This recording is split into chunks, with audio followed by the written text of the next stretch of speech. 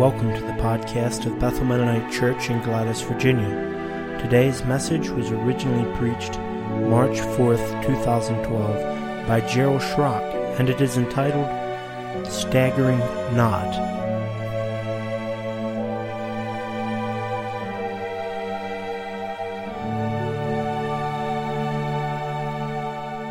He bids us draw near. I believe God is bidding us to draw near to Him here this morning.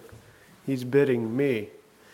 My aunt, who is a professional teacher, she teaches special needs children.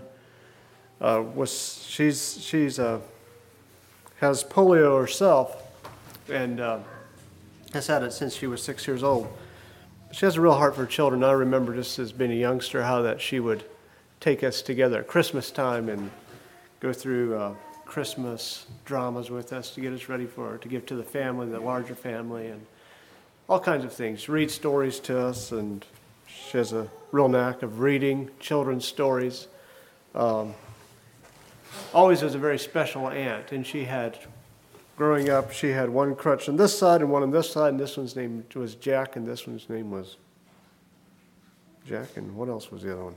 Forget. But anyways, if we did something wrong, if we got a tap from Jack, it was one thing. If we got a tap from the other one, it was a little more serious. I remember that she was quite adept with those. But anyway, she was telling me a story, how that as a younger teacher, she was working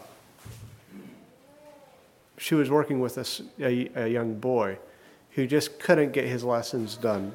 Time after time, he wouldn't get them done. And she said, Johnny, I don't know what his name was. She said, Johnny, why aren't you getting your lessons done? She was finally exasperated, and she felt like he was plenty bright to get his lessons done.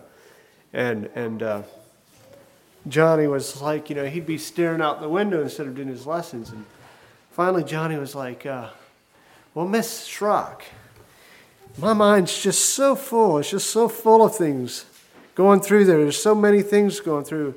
And if your mind was as full as mine, you couldn't get your stuff done either.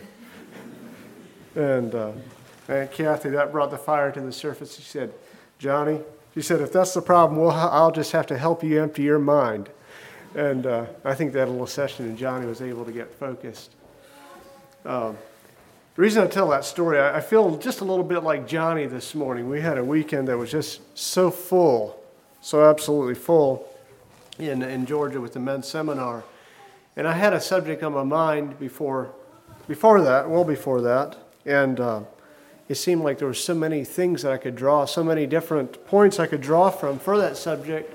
I've tried to draw some of those in, and God has nudged some of them out. And right now I feel like, in a way, that I need God just to empty my mind. And you might pray for that and help me to stay focused on what's really important. I guess the message title will be Staggering Not, and that's taken from last Sunday's Sunday school lesson. I'd like to, if you would open up your Bibles to Romans 4, and we'll read verses 19, 20, and 21. Romans 4. Speaking of Abraham here, we're coming in on about Abraham and his faith, and I was just impressed by this verse 20 especially. Coming in at verse 19, and being not weak in faith, he considered not his own body now dead when he was about 100 years old, neither yet the deadness of Sarah's womb. He wasn't weak in faith. He didn't consider his own body dead, nor the deadness of Sarah's womb. He didn't consider it in the light of what God had promised him. In verse 20, he staggered not at the promise of God through unbelief, but he was strong in faith, giving glory to God, and being fully persuaded, absolutely 100% persuaded, that what he had promised, what God has promised, he was also able to perform. And that, God said, was imputed to him for righteousness. Or God imputed or gave to him for righteousness that belief. He staggered not. And I had to think, what was it? That just really bugged me. What was there about Abraham that made so he didn't stagger? What kept him from falling over? And what is it that I can get from that will make so that I won't stagger and that we won't stagger as a corporate body? I firmly believe we have a real battle going on today. And it was mentioned in one man raised in our seminar how that there's this real tension going on in the Mennonite circles between different peoples and so forth. And I thought on that a bit. There is a tension, but I don't believe it's necessarily about between different people so much. I think it's a battle. I'm going to write this here.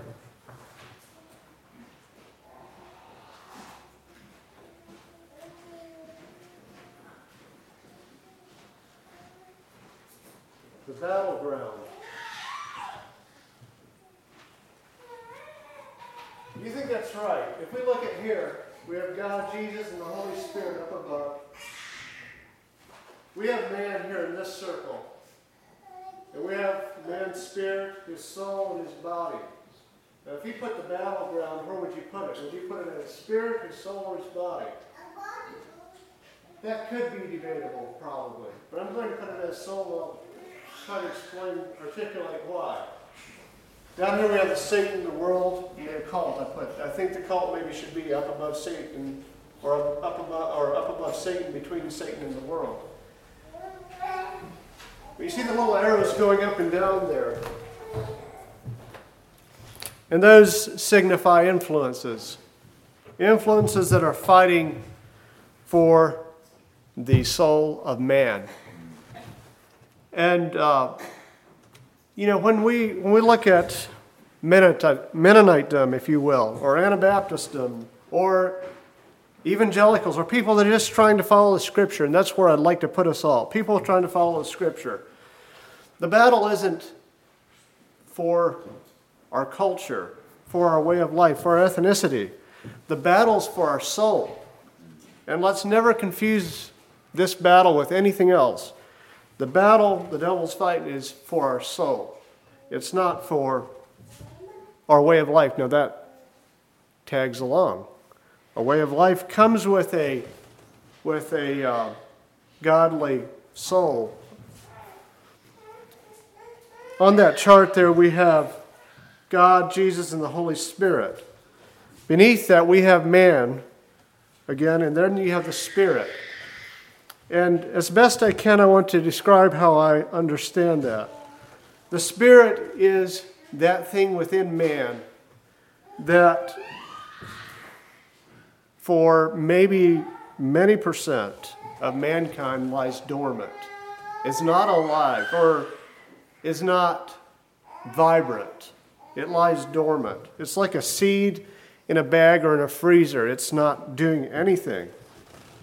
For much of mankind, I feel like it's that way. The soul is our mind, our will, our emotion, our conscience, our affection. And this is drawing from some of Bill Mullet's work. Our mind, soul, and affection, our conscience, how we, the way we approach life. And that our soul's affected, I believe, by either the body, which comes below, or else it's affected by the spirit, which is from above. Now, this is a little more complicated than just a vertical line of influences. In that I believe the spirit can also be brought to a form of satanic vibrancy. I think most people's souls are, in a human sense, are directed by the lust of the flesh, by the desires of the body, the fulfillment of life, whatever they can get. I think that the soul is often directed from the part of the body, or from the fleshly aspect, from the materialistic side of life. But what becomes very dangerous as if the influences of Satan, the world, the occult moves up to the spirit and comes back down. But I don't want to overly complicate this picture. I'm trying to articulate as best I can understand. What is beautiful is if that spirit becomes alive, like it says in Romans 8, verse 10. For if when we were the enemies, we were reconciled to God by the death of his Son, much more being reconciled, we shall be... I didn't get the right one here. That's in chapter 5. And if Christ be in you, the body is dead because of sin, but the spirit is life because of righteousness. And Jesus, remember what he said to, when he spoke up there, I think it was speaking to the Pharisees and to the crowd, he says, and whosoever believeth on me, I forget exactly how the verse goes, I didn't have time to look it up, but out of his belly shall flow rivers of living water. And that's a spirit that's become alive. That's a spirit that has become renewed by Christ. It's put into the fertile soil, and it's allowed to grow and blossom and bring forth, produce. Out of his belly shall flow rivers of living water. So we have this constant conflict that's going on. These influences moving up and down. And we're caught in the middle here. Our soul's caught in the middle. It's the battleground. Which are we going to determine to listen to? What influences will we take in? The influences of God, Jesus, and the Holy Spirit coming from above, or the influences of Satan, the world, flesh and lust coming from below? And that all goes back again to the message title, Staggering Not. Staggering not. If anyone had reason to stagger, Abraham had reason to stagger at the promises of God. It says he didn't stagger through unbelief. He made a decision to believe. He was strong in the faith. He had faith. He was strong in his belief. And that belief gave glory to God. It brought God glory. It says giving glory to God. And I don't think what it's saying here, giving glory to God, that Abraham was also praising and exalting God. I think he was, but I think more that this is saying that his belief and his faith brought glory to God through the way he moved forward and kept walking steadily. And being fully persuaded, another attribute here of Abraham's, he's fully persuaded that what God had promised, God was able to perform. He was able to do. So what are the promises of God for us? God's promise to Abraham was that he'd be a father of many nations. What's God's promise to us? And how will he make us so that we're able to perform? John 15:1 says this, I am the true vine, and my Father is the husbandman. Every branch in me that beareth not fruit, he taketh away. And every branch that beareth fruit, he purgeth it, cuts it off, that it may bring forth more fruit. That's interesting. He cuts it off so it can bring more fruit. Now you are clean through the word which I've spoken unto you. Abide in me, and I in you. And as the branch cannot bear fruit of itself, except it abide in the vine, no more can ye bear fruit of yourself, except ye abide in me, in Christ Jesus. I am the vine, ye are the branches. He that abideth in me, and I in him, so he that abideth in me brings his sustenance from me, from Christ Jesus, and I in him, I give him that sustenance. The same bringeth forth much fruit, for without me ye can do nothing. If a man abide not in me, he is cast forth as a branch and is withered, and men gather them and cast them into the fire, and they are burned. If ye abide in me, and my words abide in you, ye shall ask what ye will, and it shall be done unto you. Very interesting verse there, a promise. If ye abide in me, and my words abide in you, ye shall ask what you will, and it shall be done unto you. Herein is my Father glorified, that ye bear much fruit, so shall ye be my disciples. I'd like to look at verse 7 here just a bit more. It's worth looking at, isn't it? It's a promise. And the way I understand this is, as we receive our nourishment from above, abiding in me, in Christ Jesus, from above, we can ask what we will, because our will is coming from above, right? Is that right? We can ask what we will because our will is coming from above. Our spirit's in communication with God's Spirit, and our soul is flooded by the will of God. So therefore we can ask what we will, and God will perform. God will do His will. That sounds kind of idealistic, but I think it's true. I think the more we understand it, the more we know it and live it, the truer it comes in our lives. And it's interesting because when our will is truly part of God's will, what we will is no longer what would please the flesh, what would bring us personal glory, but our will becomes what brings God glory. And so it's not easy for us to ask what we will, or how should I say, it becomes not a trivial thing to ask for our will any longer, we don't try to please the flesh any longer. And so that's where it ties in, I believe, or that's where the secret is of we can ask what we will as we're tied into the vine. And here, and in that is my Father glorified, Jesus says. For what reason? So that you can be a Superman? No. So that you can bear forth much fruit, so you can become fruitful. And like that, being like that, you'll be my disciples, Jesus says. In that you're bearing much fruit, you're connected to the vine, I'm giving you sustenance, you'll be my disciples.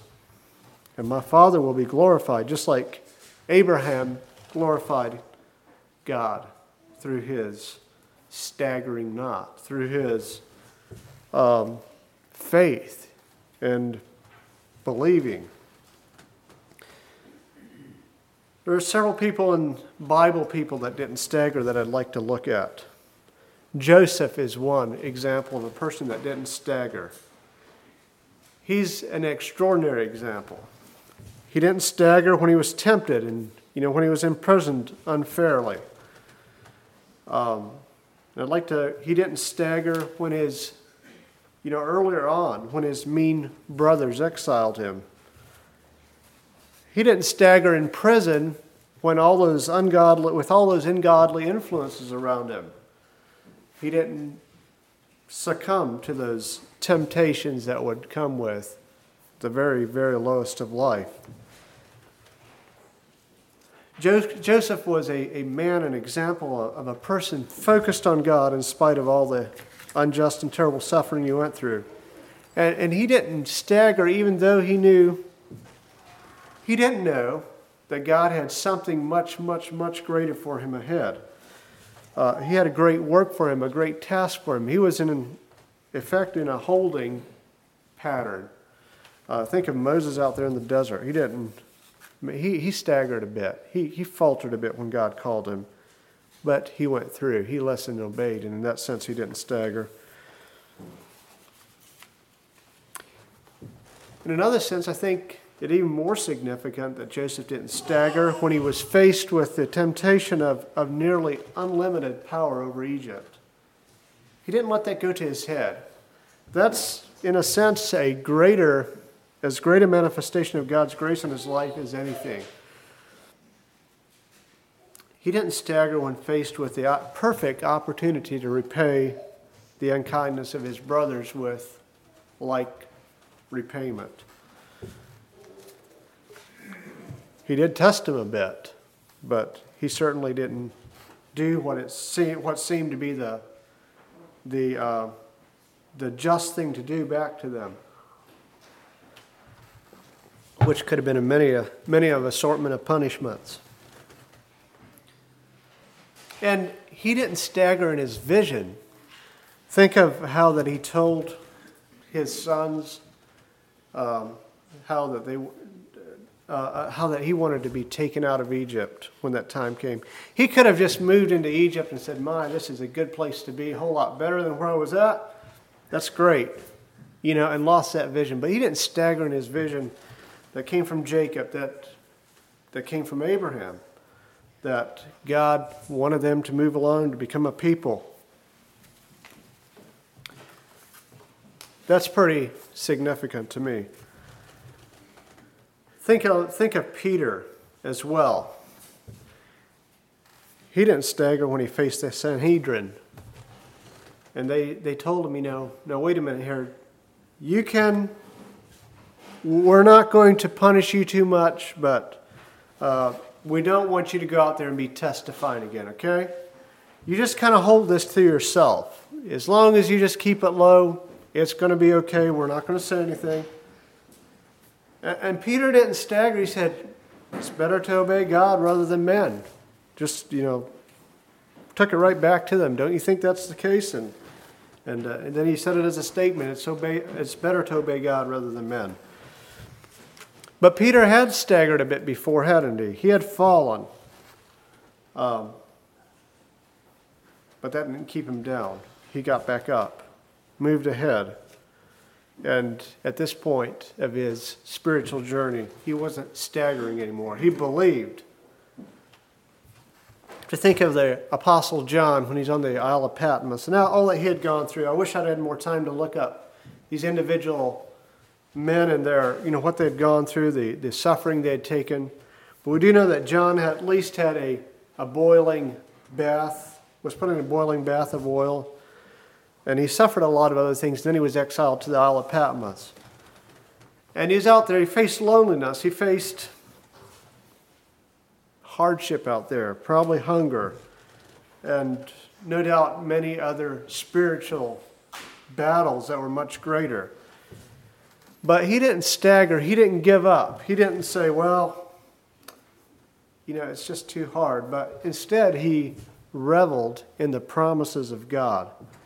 And not only that, but he gave us so much to look forward to.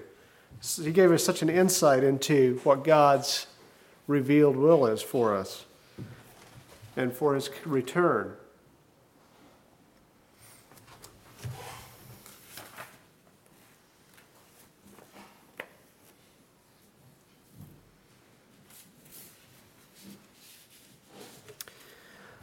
A contrasting example is Balaam. Think about him a bit. He was a person that was a prophet of some sort. I don't know exactly I don't know if anyone can really quantify his relationship with God and say, where he fit in. He was one of those somewhat mysterious figures, like Melchizedek, for example, who was, of course, Melchizedek was a man of faith, and he was a man that the Bible talks about in a very respectful way. Balaam not so. He staggered. Yea, hath God said seemed to have been his mantra. Yea, hath God said, God, did you really say I couldn't go and meet with Balak? Did you really say I couldn't curse the Israelites? Let me ask God again. Let me just see what he'll say this time. Even though you'd give me a house full of treasure, do you really think that Balaam meant that was the largest thing that could happen? Or do you think he was saying, the treasure has to be really big before I'd really sell myself? I'm reminded of Randy Alcorn's book there on treasure that we're talking about. His point was that everyone has a price. Do we have a price? Would we say, if we're faced with a potential great return, potential great gain, do we have a price that we say, well, if even if it were a house full, but maybe if we're just a bit more than that, is there do we leave any wiggle room for disobedience to God?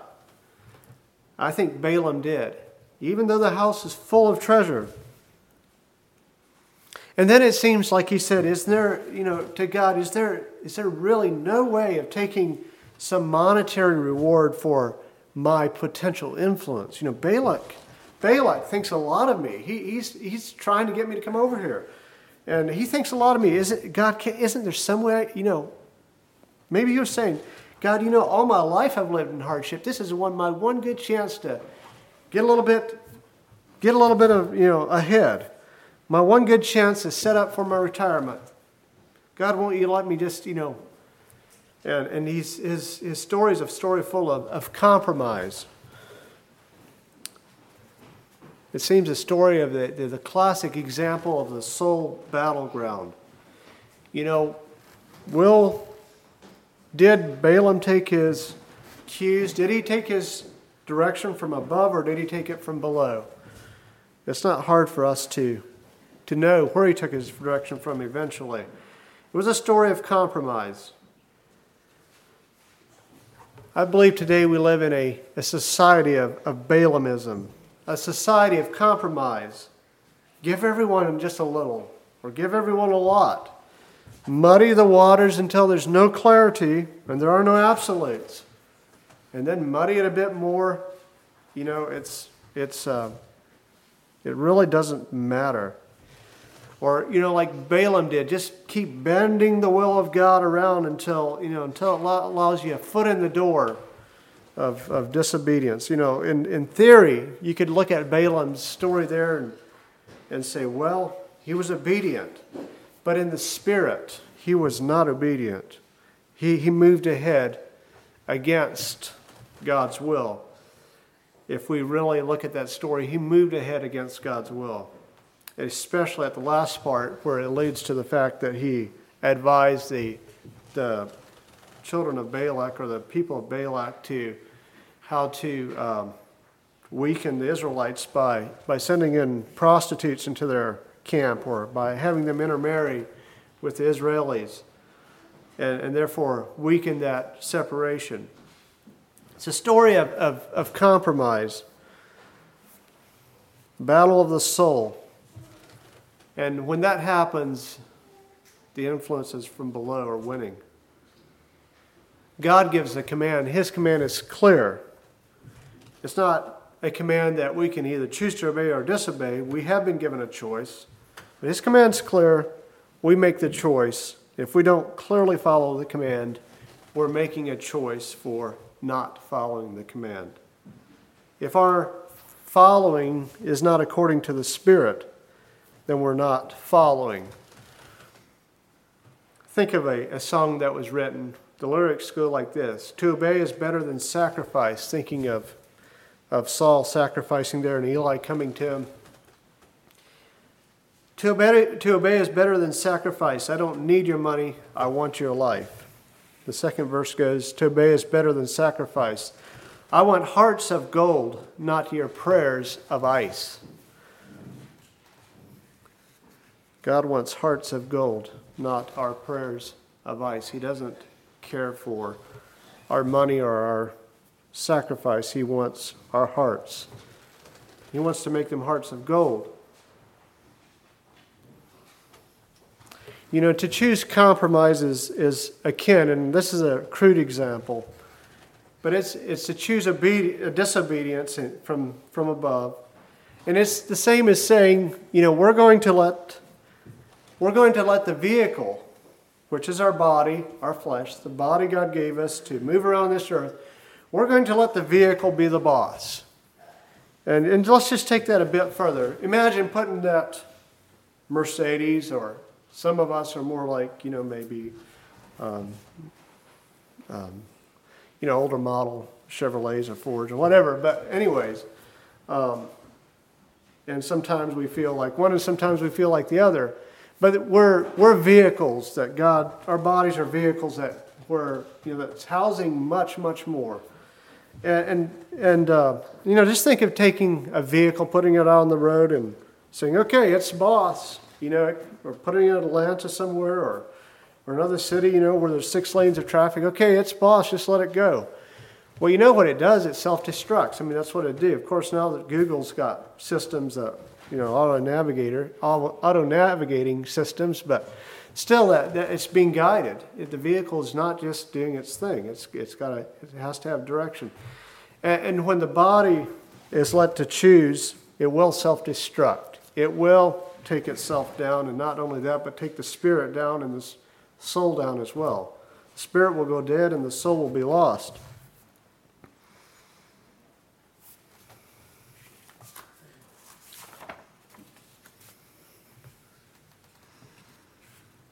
So how can we keep a steady step in our Christian walk?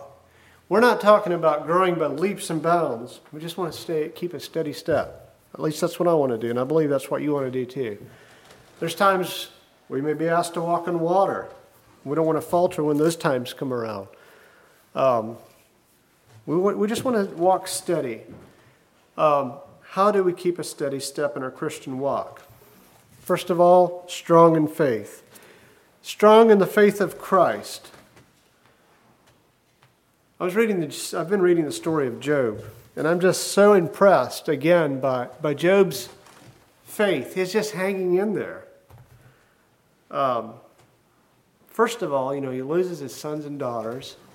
Well, first of all, it starts out with his possessions, his cattle, his house, and the house falls on his sons and daughters. If I don't get the sequence exactly right, forgive that part. But anyways, you know how it goes. And then it comes down to his own life. He's touched with illness, with horrible suffering. He's out there. He doesn't have morphine or any other medication to knock the pain. I don't know how many of you have had a boil, but just one boil is enough to knock me out. I mean, they're terrible. Terrible pain. And if you've had, I can't imagine what it'd be like to be covered with boils. It's just, but anyways, so here he is, and I just imagine him being in a hot climate and sweating and rubbing himself, because he doesn't know better, rubbing himself with his pottery and trying to get some relief from that terrible pain. And then we have Job's 3 Grinches that come along, or 3 friends, it says. But we know they're not really friends. Or they don't. Maybe they're friends. Probably they are. I mean, anyone that will sit with someone for 7 days and not say anything and just sit there, it's got to be something more than an enemy, at least. They must have been friends. So they come, but I think, they were manipulated. They come, and instead of giving Job comfort and stepping in there and blessing him, they start out and they try to figure out somehow, kind of a men's thing. They got to figure out what's wrong with this thing so they can fix it. And that's how they go about it, one after the other. It goes about trying to show Job, what he has to do so this thing can be fixed. And they really talk out of turn because they really don't have any idea what's going on. And each of them is blasting away at Job. Surely there's got to be something. One of them even seems to concoct, Job's wickedness, what he's done. And Job maintains his innocence. And God vindicates them for that later then. Through it all, Job said, even though he slay me, yet will I trust him. Yet will I love him. Yet will I stick with him. I don't know what that means to you, but I find that pretty impressive. Yet they slay me. Yet though everything go against me, everything part, and God disappear. Job mentioned several times how that if I could just know where God lives, I'd go to him and make my case. If I could just find him, if there were just some way to get to God, I would do it. And that possibility wasn't there, and he was in the dark, and his friends were telling him, surely you must have done wickedness. Surely you must have done something terrible. That's a faith that will keep us from staggering. That's a faith that will keep us going even when it seems impossible. And that's the faith that will bring glory to God, that will glorify God. God was glorified through Job's patience, through his staying faithful. Look how Satan was defeated in that battle. God was glorified. What about us? Can we step up and can we step out on God's commands even when they go against conventional wisdom? Can we move toward the Red Sea even prior to it parting? David had doubts, and we can look at different parts of David's life, some not so good, others much better. And although we see that he had a heart for God, he had a transparency before God, he had a willingness to fall before God and say, this is me. I want you. I want to stay close to you. I want that relationship to be restored again. There are other times that David was at his wit's end and he was, running from the enemies. He was doing what God told him to do. It was like, why do the wicked, why are they blessed and we suffer and I suffer? Why did the wicked get blessed and the righteous men suffer? But in it all, that it was the relationship with God that he valued the most, and he stayed faithful. Is it wrong to question our faith? Is it wrong to ask God? Thomas did. Thomas said when Jesus was resurrected, he didn't believe. He told the Lord, unless I see the scars in your hands and unless I see the nail scars in your feet, I won't believe.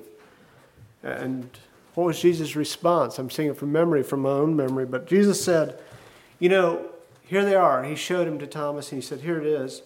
But blessed are those, more blessed are those who can believe without seeing these scars. And I think that's so important. Belief is more than something that just happens to us. It's actually a step of faith on our part. And unless we take that step of faith, of recognizing God for who he is and Jesus as a Savior, as his Savior and Lord, we're not really in a position to grow that faith or to have faith. It takes belief. It takes a determination on our part. And there's a battle going on for that very, very essential ingredient, that in our soul, there's a battle going on for that ingredient of faith. It doesn't have to be a huge faith. Jesus talks about the faith the size of a mustard seed, but we need it to grow. We need to grow it. We need our belief to come up behind it and support it and keep it going. Fully persuaded. I'd like to, I've gone over time already. I'll try to bring this to a close. I'd like to look at a contrast here real quickly. King Agrippa and the Apostle Paul. And thinking of fully persuaded. King Agrippa heard the gospel. It got to his heart. And he said, almost persuadest thou me. But I think he was just like the rich young ruler. He knew what it would cost him. He knew what it would take. He looked ahead instead of looking right here and saying, I need salvation. I need to get it taken care of. God would have given him the grace to move ahead had he done that. But he didn't. You look at the Apostle Paul. When the light hit him, he said, who art thou? And Jesus told him who he is. And he said, what wilt thou have me to do? That's the response the Lord needs from us. Think of the Ethiopian eunuch. He knows where his journey went after he said, this is what I want. Can I be baptized? He knows where his journey went then. He didn't look that way. He said, this is what I want. He took it and moved ahead from there. There's a direct link between faith and obedience. Our faith can't grow if we're not willing to obey. And far too often we hurt ourselves by letting this battle keep circling and circling in our soul. Far too often, I find this tendency like Balaam to not really decide, not really just to say, this like Paul did. Who art thou? What wilt thou have me to do? Instead to do the compromise thing. When that happens, all that takes place is the battle just keeps on going. The civil war just keeps on causing more and more losses.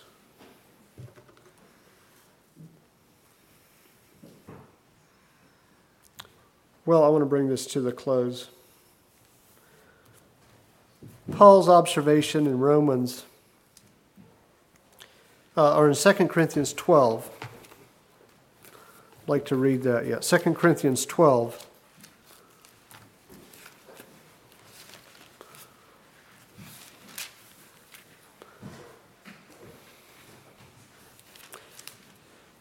I'll start with verse 7. And lest I should be exalted above measure through the abundance of the revelations, there was given to me a thorn in the flesh, the messenger of Satan, to buffet me, lest I should be exalted above measure. For this thing I besought the Lord thrice, that it might depart from me. And he said unto me, the Lord said unto him, my grace is sufficient for thee, for my strength is made perfect in weakness. Most gladly, therefore, will I rather glory in my infirmities, that the power of Christ may rest upon me. Therefore, I take pleasure in infirmities, and reproaches, and necessities, and persecutions, and distresses for Christ's sake. For when I am weak, for when the flesh is weak, when that influence coming from below is weak, then the influence is coming from above, then am I strong. Then am I strong in Christ. When I'm weak in the flesh, then am I strong in the Spirit, in Christ's Spirit. And that's where we want to be. Weak in the flesh, whether it's through infirmities or whether it's just through our soul willing that we'll receive the influences from above. And that's what I pray for us, that our souls will will to give the power of our souls, of our bodies, our lives to that influence from our spirit who communicates with God's Spirit. And I should finish it up by telling us that we are the sons of God. Isn't that the way it is? God bless you all. You've been listening to Staggering Not, a message by Gerald Schrock. This podcast is brought to you from the Bethel Mennonite Church in Gladys, Virginia. You can find us online at bethelmennoniteonline.org. Thanks for listening.